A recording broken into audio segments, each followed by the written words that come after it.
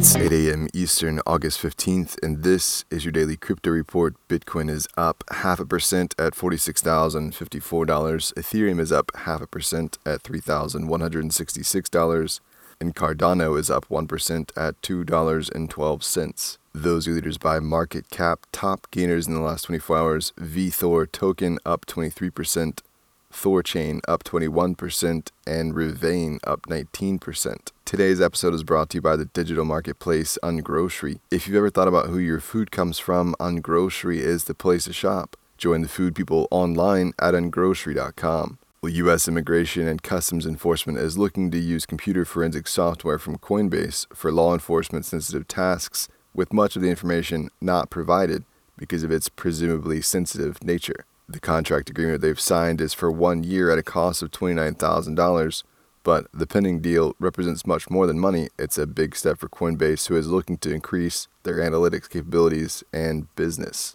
Crypto startup TaxBit has a new valuation of $1.3 billion after a new $130 million Series B round. The U.S.-based crypto tax software provider had just closed a $100 million Series A in March, but decided to do another round due to investors preemptively reaching out. TaxBit's software helps automate tax reporting with a large base of users in retail, but also in enterprise and governments. The firm is looking to expand into the UK as well as onboard new team members with the funds. TaxBit also has a dedicated DeFi team. In other funding news, fintech startup Chime has raised $750 million with a $25 billion valuation. The neobank was founded in 2012 and is looking at a possible IPO sometime next year.